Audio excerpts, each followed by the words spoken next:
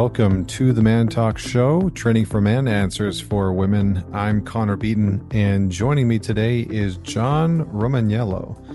John is a writing mentor and business coach based in New York City. He helps entrepreneurs build and scale businesses through writing and branding. His work includes business articles, development essays, and all manner of half-clever thoughts to improve your day. He also has a disclaimer on his website that says, definitely do not read my shit if you hate being successful or fun. So he's, as you can tell right out the gates, a little clever, a little cheeky.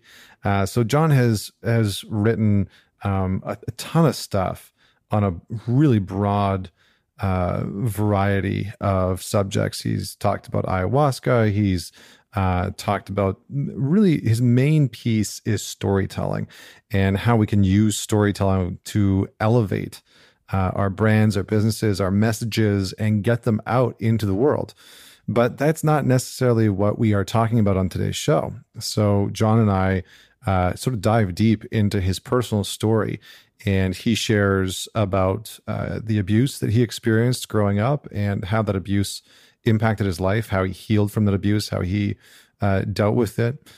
We talk about his relationship to his father, and we go really into how his personal journey has not only led to his purpose in life, but how he tells his stories about the different challenges, the different obstacles that he's gone through. So this is a really direct and also very sort of vulnerable and authentic podcast where John is, courageous enough to share his story in a way that I don't think he's done on very many other platforms. And this is a guy that gets interviewed a lot. And so I hope that you enjoy. It is I really enjoyed this conversation with John. And I think I'm going to have him back on the show in the near future to maybe talk about and expand on some of the things that we touch on in this episode. So I hope that you enjoy. I hope that you send this episode to someone that you know will benefit from it. And I hope that you head on over to whatever platform you're listening to us on and leave me a little rating and a review. I hope that you enjoy this show. And don't forget to share with just one person. If you enjoy these episodes, please do share them with one person. So, all right, without any further delay, please welcome John Romaniello. Thank you so much for having me, Connor. This is very exciting. Yeah. I've been reading your writing for quite a while now, and had a few of the guys in the community reach out and request to have you on the podcast, and I can see why. So I'm looking forward to this conversation. So I have to start off with the question that I ask all guests, which is, tell us a story about a defining moment in your life that made you who you are. Absolutely. I love stories. Storytelling is my thing. Okay. The story is thus. In February of 2015, I found myself in Austin, Texas, at the wedding of a very good friend, someone I'm sure with whom you are familiar and your listeners will be familiar, a guy named Ryan Holiday, who's known for Stoicism. He's written many books on it. And I was there, and I'm going to drop some names here because it'll be relevant. This is not me burnishing my network of exemplars. It's simply because this is what happened. I found myself at Ryan's wedding along with another friend, Tim Ferriss, and Aubrey Marcus, Lewis Howes, and a few other people. And at the ceremony, I was in Congress with these people in council, and it was an interesting mix. Lewis, to that point in his life, had never had a sip of alcohol. And he, I think since, has had exactly one shot. But we were talking about substances because we were drinking. And it turned into a conversation about entheogens, psychedelics. And in particular, Aubrey and Tim were discussing the merits of and the difference between psilocybin, ayahuasca, LSD.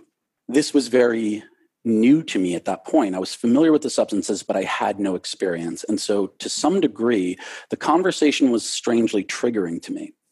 I had never done a drug in my life. I was 33 years old, and I grew up in an abusive household with a father who had a cocaine problem. And so it would become clear to me later that in addition to growing up in the post-Reagan, just say no 80s and 90s, and that marketing working very well on me, I had decided early on that drugs were never going to be a part of my life. But in large part, it was because of the association with my father and my association with drugs as substances used by people who abuse people. And that was not my experience of my friends, but I was listening to these conversations.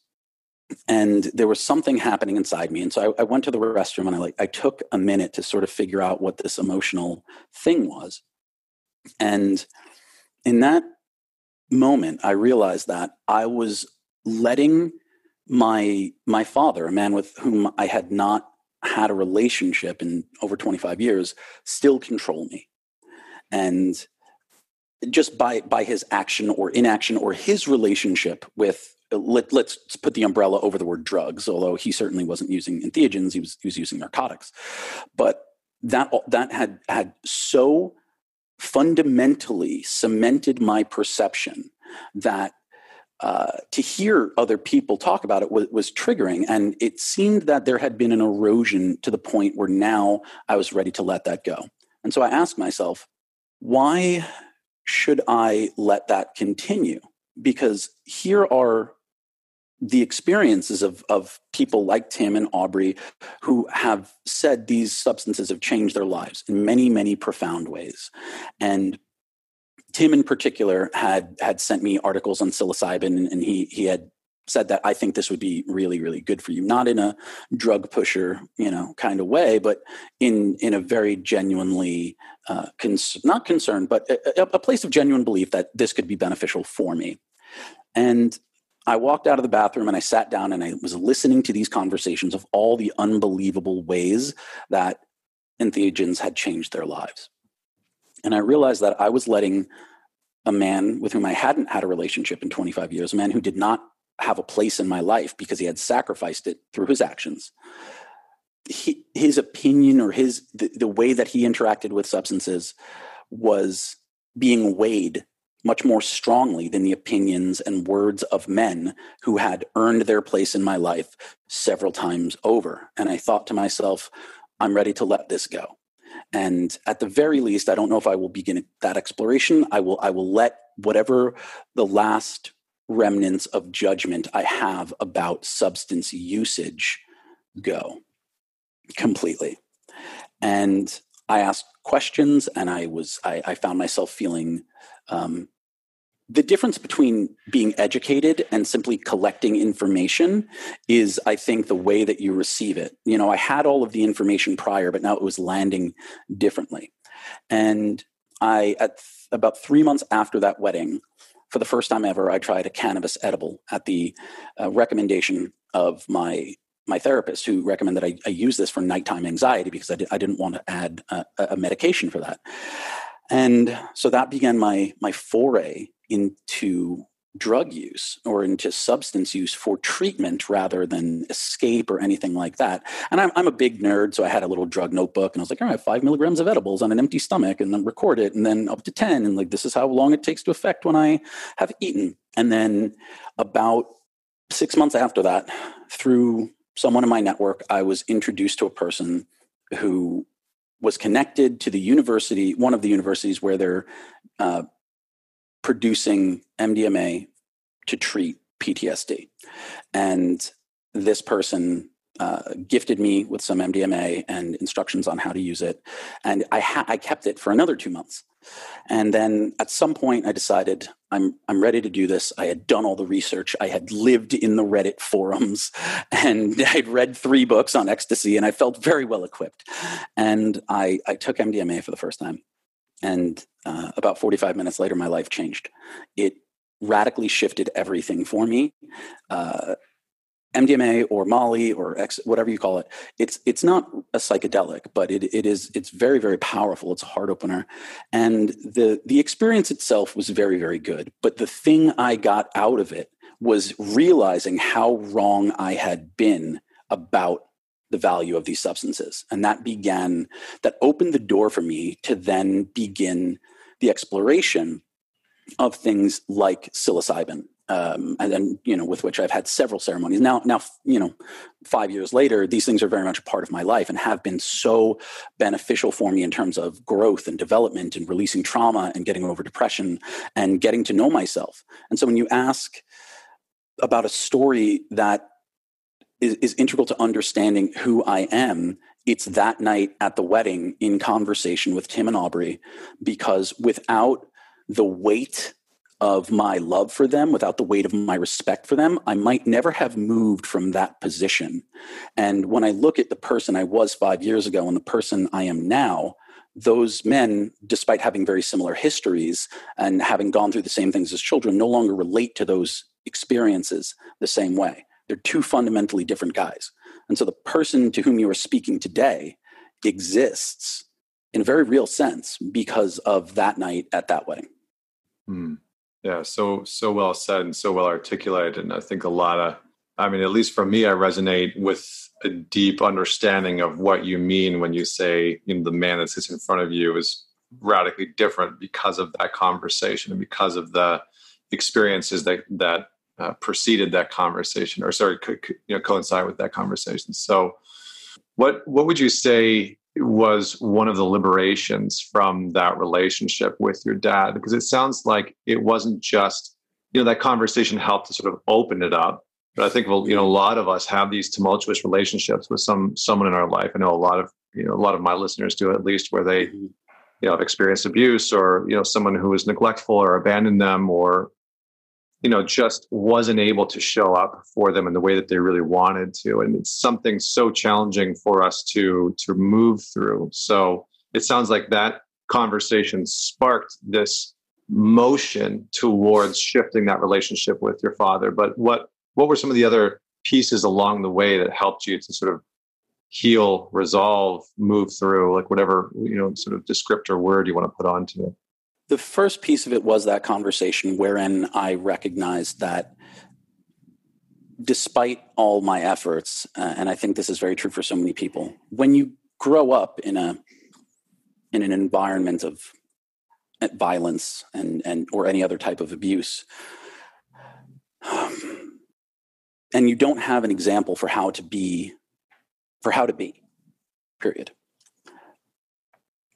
The North Star then becomes one of opposition.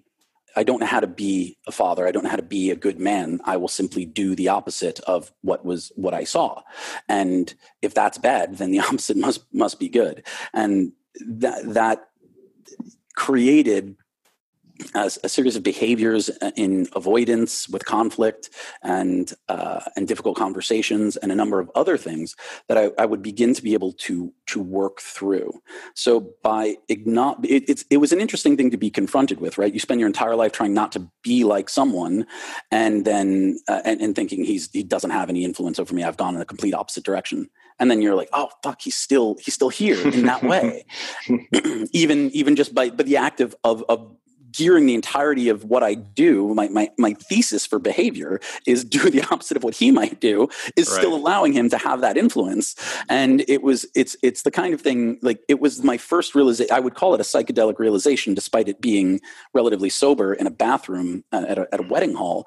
But it was the first time I was like, ego, you got me. Okay. And so the big piece of it, that was the first real thing. And I began to look at, like, well, where else is that? Not just with him, but where else is it showing up in my life?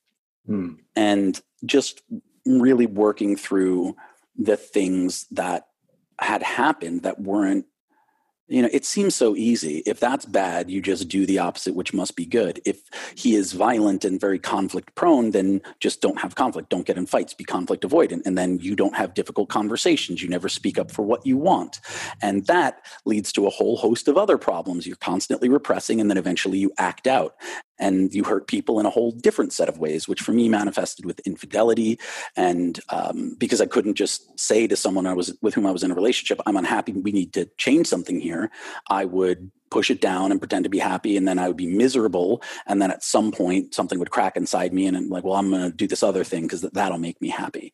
And that was certainly something that I was able to then address because I had this greater realization. And further, a big thing, an integral thing, pivotal really, was my second experience with MDMA. I unearthed repressed memories of child sexual abuse at the hands of a great uncle. Now, my great uncle was not a particularly fixed presence in my young life. And so for him, these were crimes of opportunity. He was, however, a very fixed presence in my father's life. And that began to really coalesce for me. And I realized that he himself had been abused for the entirety of his life. And once I recognized this abuse and I was analyzing my own behavior, the times of feeling such intense frustration that I would get angry and just shake. I remember flashes of my father just, in that same way, this repressed rage because you've never processed your pain. And I was able to work through a lot and forgive him because I realized as he was doing what we all do, which is even when we're at our worst, I believe we are in that moment doing our best. And he was not able to show up for me and not able to help me and teach me. And the things that I would have wanted from a father, the things that when I see a father do with a son now, bring me tears. But he was doing his best. He was a victim of abuse. And that probably started when he was very young, and that arrests development in many ways. And I recognized that his outlet of physical abuse was, in some strange way, it was a step away from sexual abuse, and it's better. And that it was some way of breaking the cycle. And the commitment for me became just now break it completely, and really being able to sit with that and hold that and talk to other people about it and other men.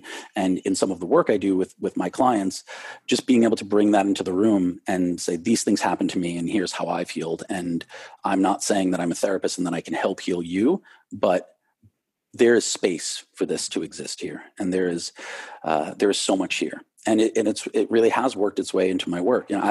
Before I had ever recognized the childhood sexual abuse, I was in therapy for 10 years trying to process my anger with my father. And then after I recognized the childhood sexual abuse, I had taken a screenwriting course. And this is where storytelling really kicks in. I wrote a semi-autobiographical screenplay about my relationship with my father. And in doing so, making him a character that couldn't be a two-dimensional monster, trying to flesh him out and try to see what his motivations were and understand him from a different perspective, really, really sitting with how his experiences must have affected him and, formed him. That, not the therapy, not the 10 years of therapy, not the psychedelics, not the MDMA. It was really that story, that perspective, that objective look at him as a person, unrelated to me, just him. That was what allowed me to forgive him to the extent that I could really move on. Yeah. Yeah. So powerful. I think one of the things that stands out for me there, just about what you're talking about in relationship to dad and some of these other experiences, is the context and the opening that empathy can provide for us. But I think that there's an interesting distinction in here between forced empathy and sort of like faux empathy that we want to move to quite quickly, right? When we're sort of like, oh yeah, they must have had trauma, right? I think I've read in a book that people that are abusive have probably been abused, and so they probably had that abuse. And I find that some people sort of bypass their own pain and bypass their own healing with like this pretend empathy. But I love what you're saying, because in the way that you told your story, it's like empathy was a felt experience that emerged out of your work, that emerged out of this introspection and sort of understanding the fullness of the story that had come before you. Can you say a little bit more about just being a man who has started to, or at some point learned this empathy? Like, was empathy something that you had always had access to, or did it deepen through this process?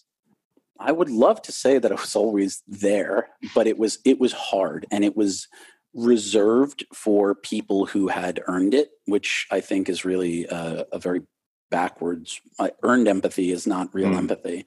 A lot of it was I was enacting the behaviors of a person who felt empathy because I had been told that was the right thing to do, but there was a lot of emotional confusion and blockage around feeling it. And because I had so aggressively developed these protective layers around the core wounds from which I had suffered and about which I was not at that point fully aware, it was difficult for me to feel empathy because it was difficult for me to truly understand how the suffering was happening. Why are you behaving like this? Why, and sitting there internally being like, I really just wish this person would stop being upset. But externally trying to soothe and placate, thinking that's the way to make people feel better, to get them, to like, it's okay, don't cry. As opposed to sitting with them and saying, it's okay to cry. This is okay. This is allowed. There's space. And when I began to heal these things, my ability to show up in my relationships changed fundamentally. And it was so interesting that it was always manifesting as frustration in my romantic relationships, whereas in my friendships, it was frustration of another kind because I craved intimacy from men because I had never had it. And with women with romantic relationships, it was I pulled away from the intimacy, and it was I would feel isolated in my male friendships because I had always questioned, does it mean as much to them as it does to me, and not knowing how to develop these friendships on a deeper level and have these conversations.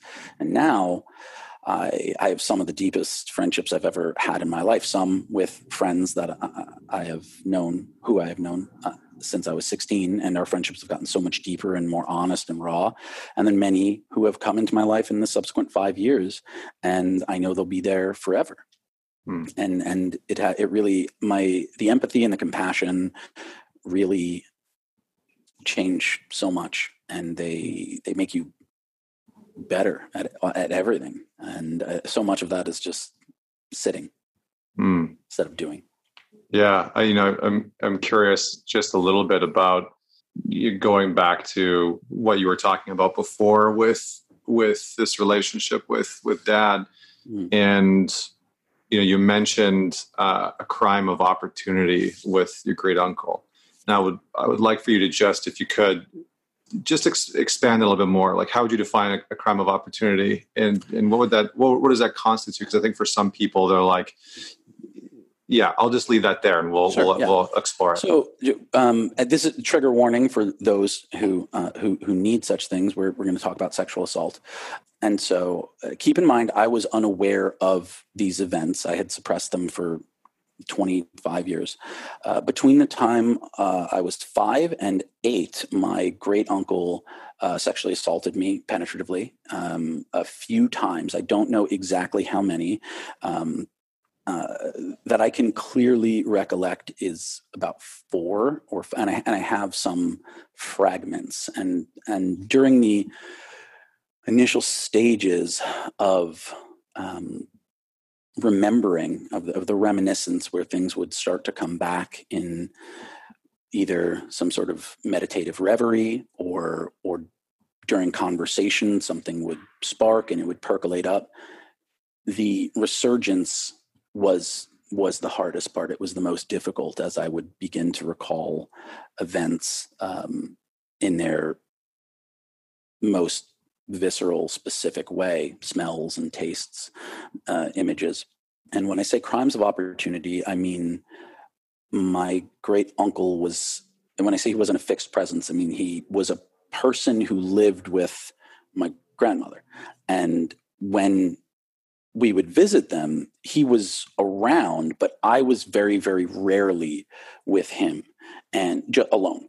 And then there were a number of occasions within like a 3-year span, I suppose, during which I was left alone with him.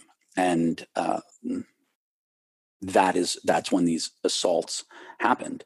And it says so much about the predatory mind that during all the times I was alone with him prior to the assaults happening, but other people were in the house when there was no opportunity, the grooming and the conditioning to stay silent, and even now, though any other human being saying these words to me, I would put my arm around them and say, it's not your fault at all. You were a child. There is a part of me, even so, that I'm working through. There's a judgment there of how could I have not said anything after these events? And the answer is that's what happens. That is how we react. We are presented with this violence, and there is this threat that if we do not remain silent, there will be more violence, greater violence of a different kind. And you experience real existential threat of annihilation.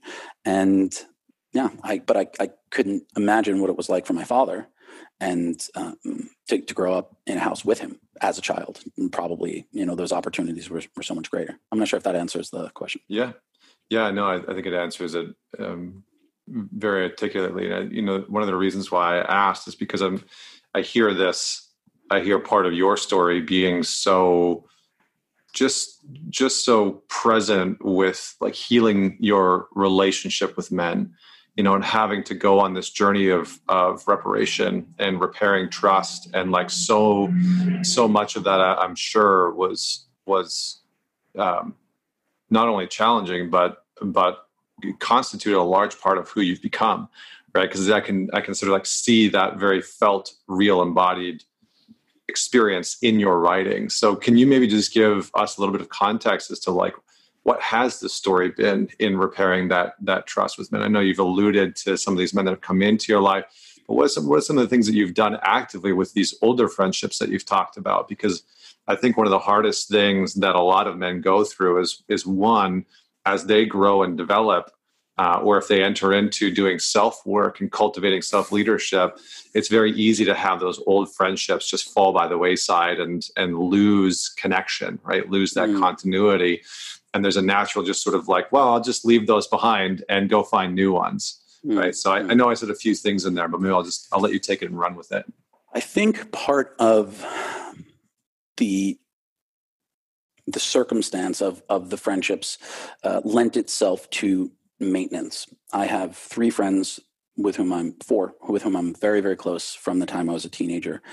And what's really interesting is, although I met them when I was 16, I didn't get particularly close with any of them until I was around 20, right? 18, 19 for some of them, and then 20 for others, which meant that for some people, it took 2 years to get past my wall of distrust. And then for others, it took 4. And they earned their way in over time, proximity and shared experience and gentle reverence. And then when I started doing the self-work, they've always been incredibly supportive of me. These are the people who knew me before, not just before this, before anything, before I had a best-selling book or a 7-figure, before any of the accolades or triumph. They saw me change majors 4 times in college. And then when I found the path that I was meant to be on, they were always my biggest fans. And that had always meant so much. So I always had their support. And when I started doing this, when I really started learning about myself, and when I was able to say to the world, I am my alignment, my relational orientation is polyamorous, or at the very least not monogamous. There was something about it. I thought they would judge me, and they were just like, "Yep, that's what it is. Okay, cool, got it. Yeah, that's it." And that was such a relief to not be rejected. And they had been there with the writing, and so then they would start following up with things like, "When are you going to write a poly book, man? This is and just so."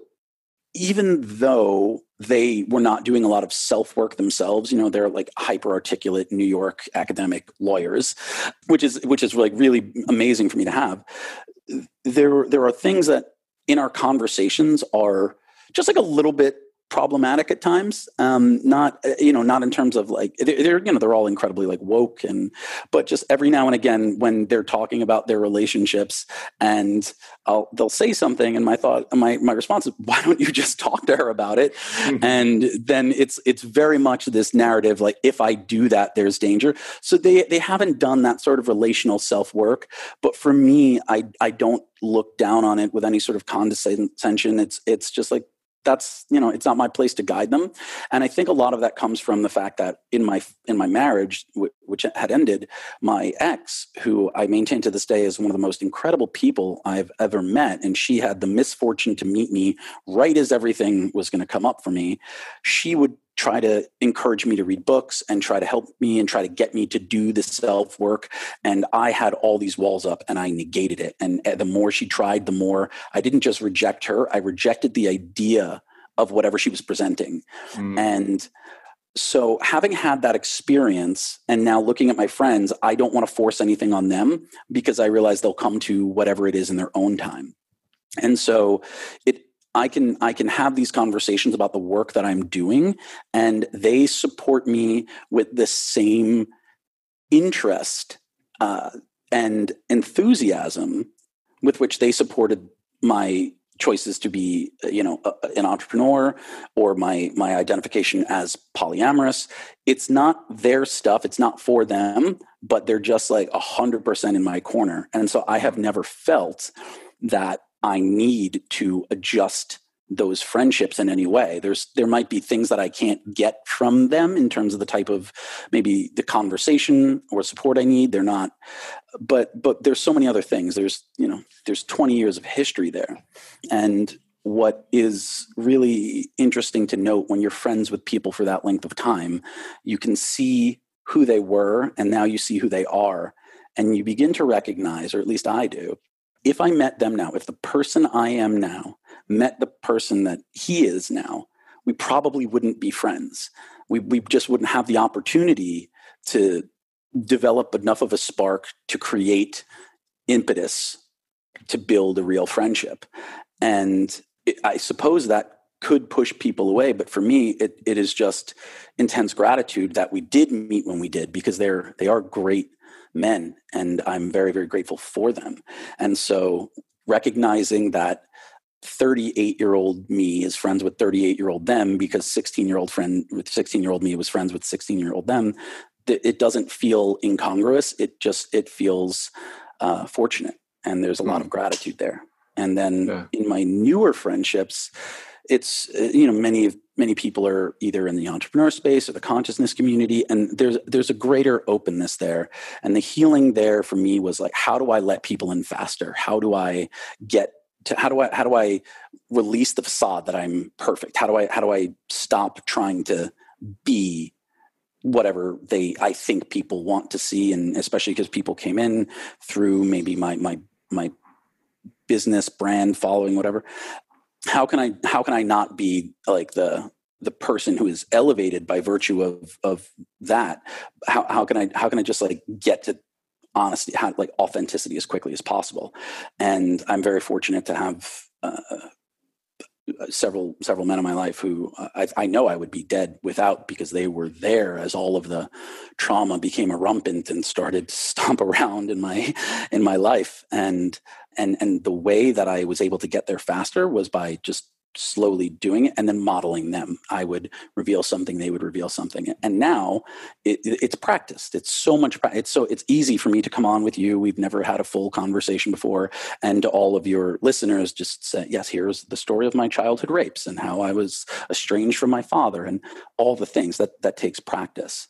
And now when I meet someone, I meet a man and we're connected, and I'm like, I think this guy could be in my life. He could be part of my adventuring party, to use Dungeons and Dragons parlance. I just get to vulnerability as quickly as possible. And sometimes that's like, let's do a journey together. Let's see what's here. Let's let our inner children out and like play in the mud and then see what happens.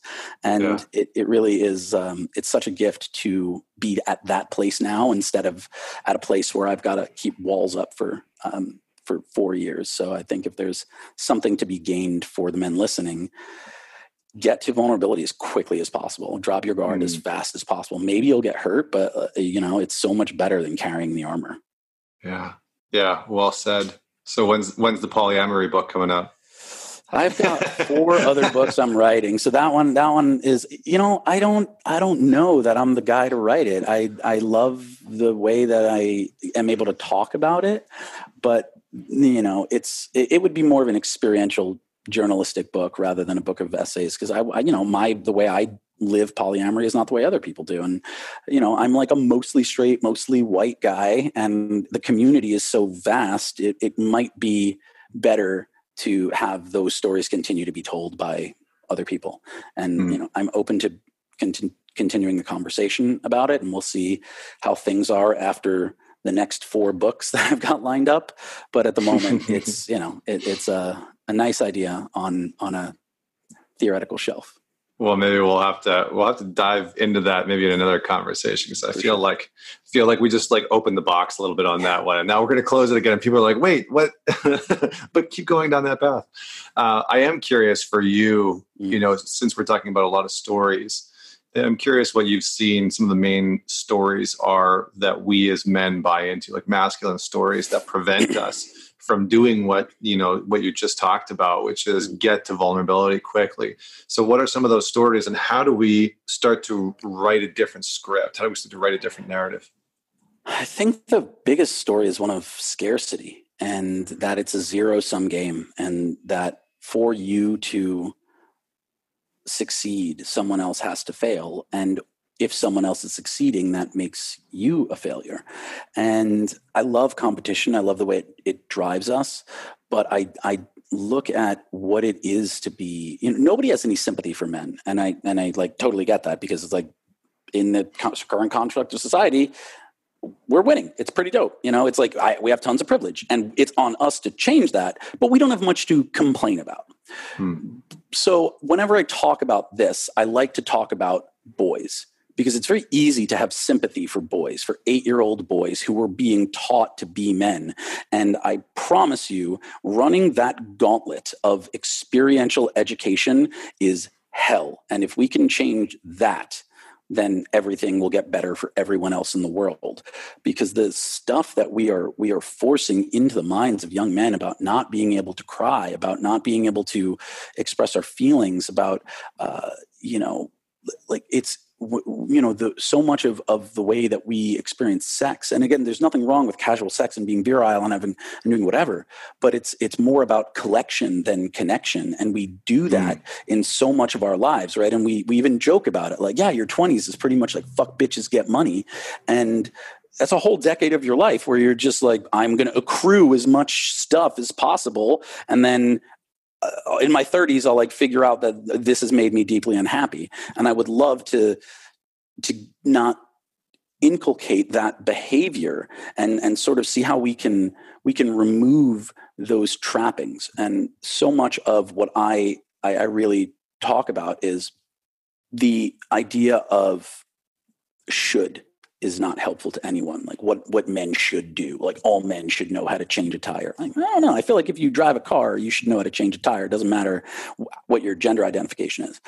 I'm really big into capability. I think that feeling capable is a really amazing thing for anyone to feel, but men in particular, we are hardwired to feel useful. And I love being like, oh, I could do that. I can fix that. Or I have a guy for that.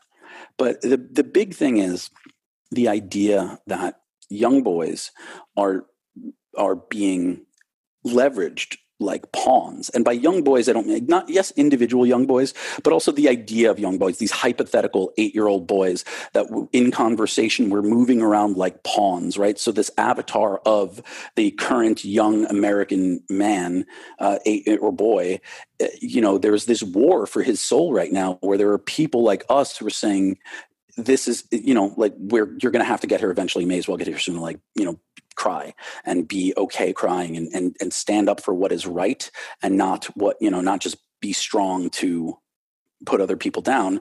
And then you have all of these other people who use words like feminization or pussification, or and are trying to say that we are emasculating boys, which I don't believe is true. I believe that what we are doing is gifting boys with empathy. I do think it's important to know how to stand up for yourself. I think it's important to know how to handle yourself physically. I think I maybe, again, I casualize violence because I grew up with it. I think that it's okay to have a threshold after which you're just going to open somebody's face up.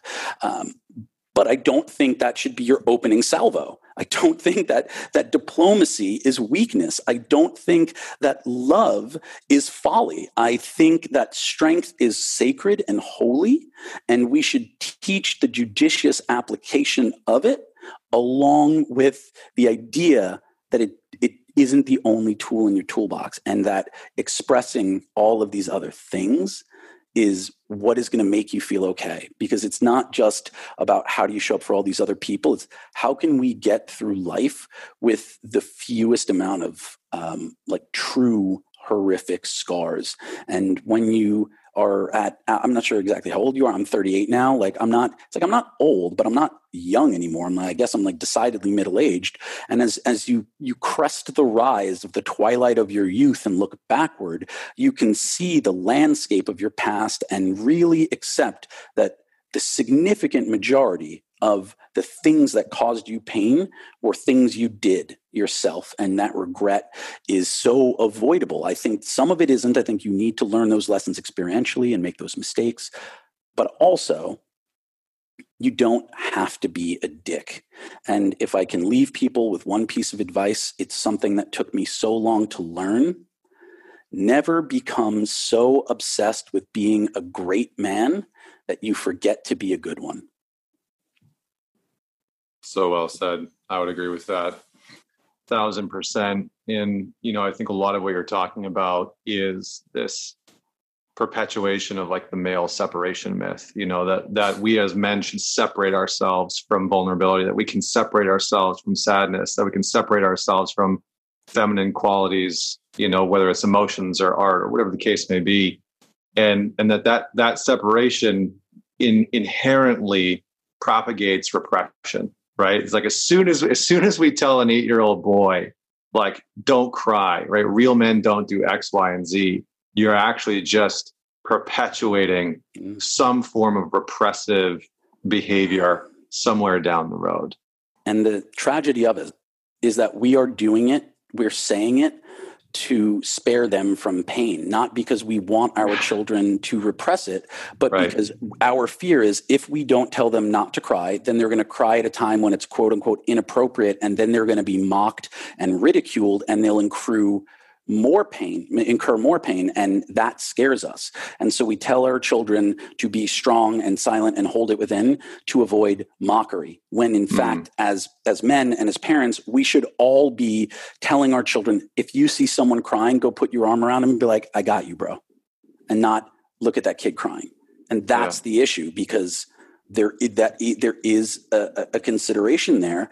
If we don't teach our children that they might be judged for showing weakness, and then they have to deal with that energy coming out at them, that can alter their social lives in a way that really creates difficulty for them going through school. And so these are conversations that need to be had one-on-one in the home, but then within the tribe, and then within the community, and then within the greater community, and then and globally. And that is the conversation that I am excited to be a part of, and in whatever way I can facilitate. Yeah. So how do you see this? How do you see this masculine story right now perpetrating our mainstream narratives? I think that Gen Z is killing it. I really think that people like myself, elder millennials and millennials, where we think that, we've divided ourselves along political lines, right? There are the woke crowd and those who are in favor of social justice and queer rights and just generally being cool.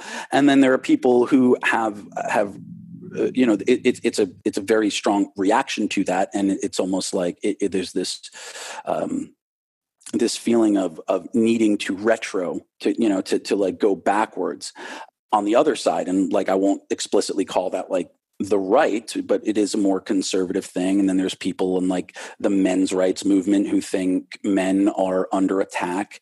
But Gen Z, like they've got it really well figured out. And so the big issue is the where the conflict is happening is in the generation of children who are being raised by those two factions of millennials. So, kids who are anywhere between like 0 and probably 10 right now, that generation of kids is having conflict, and they will be in conflict one another because their parents have different sets of ideologies.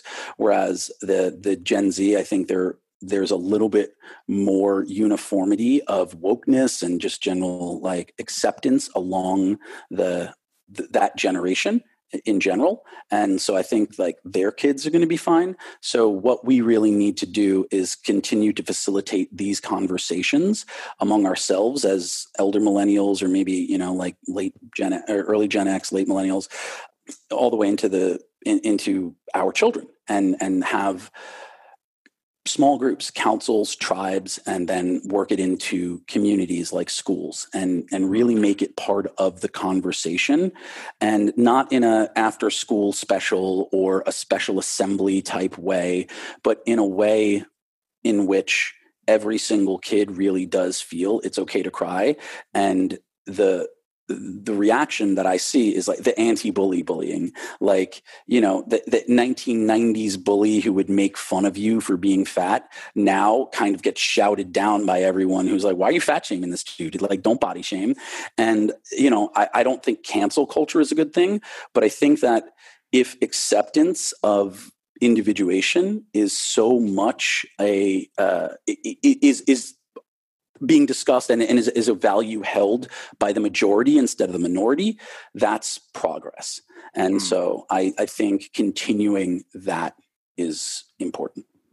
Yeah. Yeah. I think one of the interesting things that's starting to emerge and has been growing over the last few decades is men like yourself and myself and other guys in the community. You mentioned Tim Ferriss and whatnot, telling stories of their personal initiation into manhood. I think what's interesting about what you talked about today is like, it's almost like unintentionally or inadvertently, you're telling me and the listener, like your story of initiation, right? And the different phases and stages that you went through. And I think that largely we're missing a lot of initiation. A lot of these markers are like demarcation lines as human beings, not just as like boys into men, but just as human beings. A lot of that has sort of faded away as we move through these like different systems and cycles and phases and stages of our lives. And so I'm curious for you do you still feel like there is a space and place for initiation within masculine culture? And if so, what does that look like? I know it's a big question too. It's a big question. I believe that there is a place for it. I don't know where it would be. I know that considering a 13-year-old a man because he has stood in front of his friends and family at a temple and recited a prayer is probably too little and too early. I think that sending a 21-year-old out into the world and, or into the jungle with a spear and then, come back in glory or on your shield is probably too far and too late. So I really think that the real irony of it is that this happens, the initiation into pre-manhood is what sets the stage for the initiation into manhood.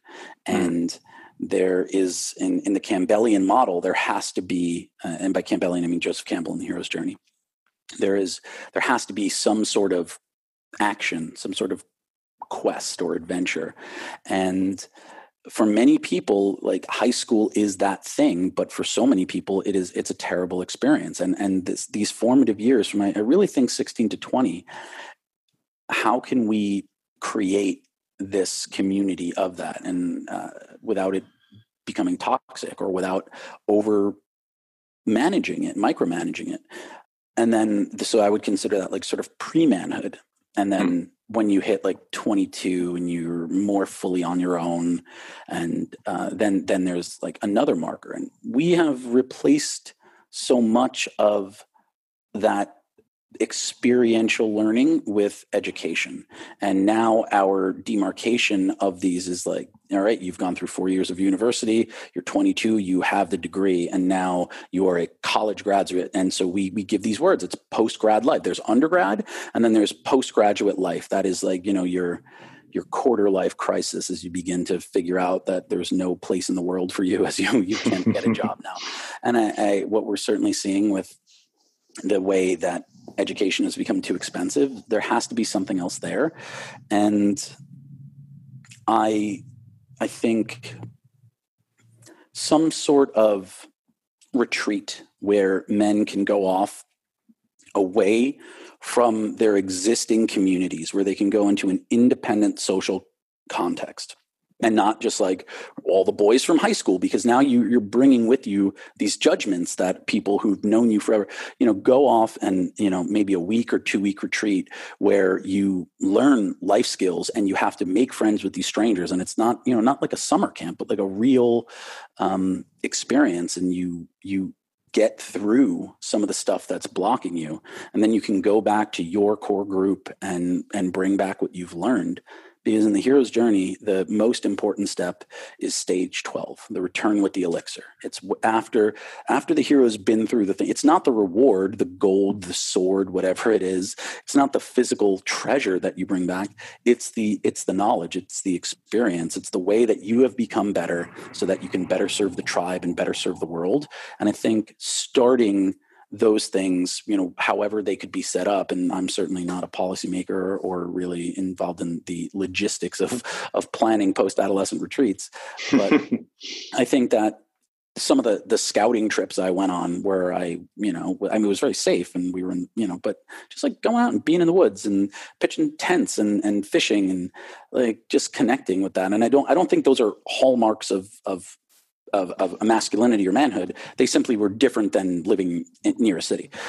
So, just experiencing something else somewhere else and having, and not it just being, you're going to go off for 2 weeks and you're going to get drunk and party, but creating this feeling of you're going to learn and you're going to be better and building it up from the time they're young, where you get to go off, in much the same way that a bar mitzvah is brought up, or even in the Amish community, like Rumspringa is brought up. There's an excitement for it, and just you're going to go do this thing and you're going to learn and sanctifying it in some way, just communally and just in the conversation.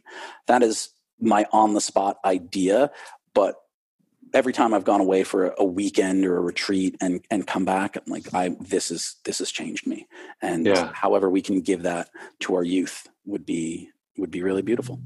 Yeah. Yeah. I love what Francis Weller has to say about initiation. He talks a lot about initiation is not for you. It's actually for the community.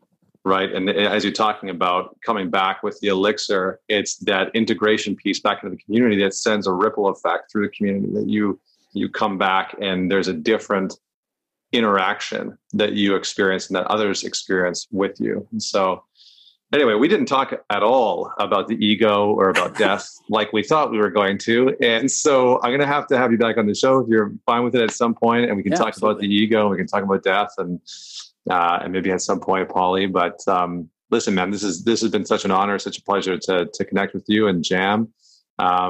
For everyone that's wanting to learn a little bit more about you and what you have coming up, where can they go and stalk you? Well, thank you for the kind words. Yeah, the conversation was far-ranging and very satisfying, and I appreciate you having me and appreciate everyone listening. So if you got something out of the conversation, first of all, just do me a favor and DM me on Instagram. That's where I'm the most active. It's just at John Romanello. I would love if you just sort of screenshot the podcast and share it, and I'll reshare. I'm always curious to know what landed for you. And if you want to have a conversation about why, we can do that and keep that private. So Instagram is where I am the most active. And then my website is also just cleverly johnromanello.com. And that I publish articles, my newsletter touches on a lot of this stuff. But whatever it is that you guys want to talk about, I'm happy to hold space if I have the opportunity and the option. Awesome, John. Thank you so much for being on the show. For everyone that's out there listening, Don't forget to man it forward. Share this episode with just one person that you know is going to find value in parts of the conversation. Leave a rating and review. And until next week, this is Connor Beaton signing off.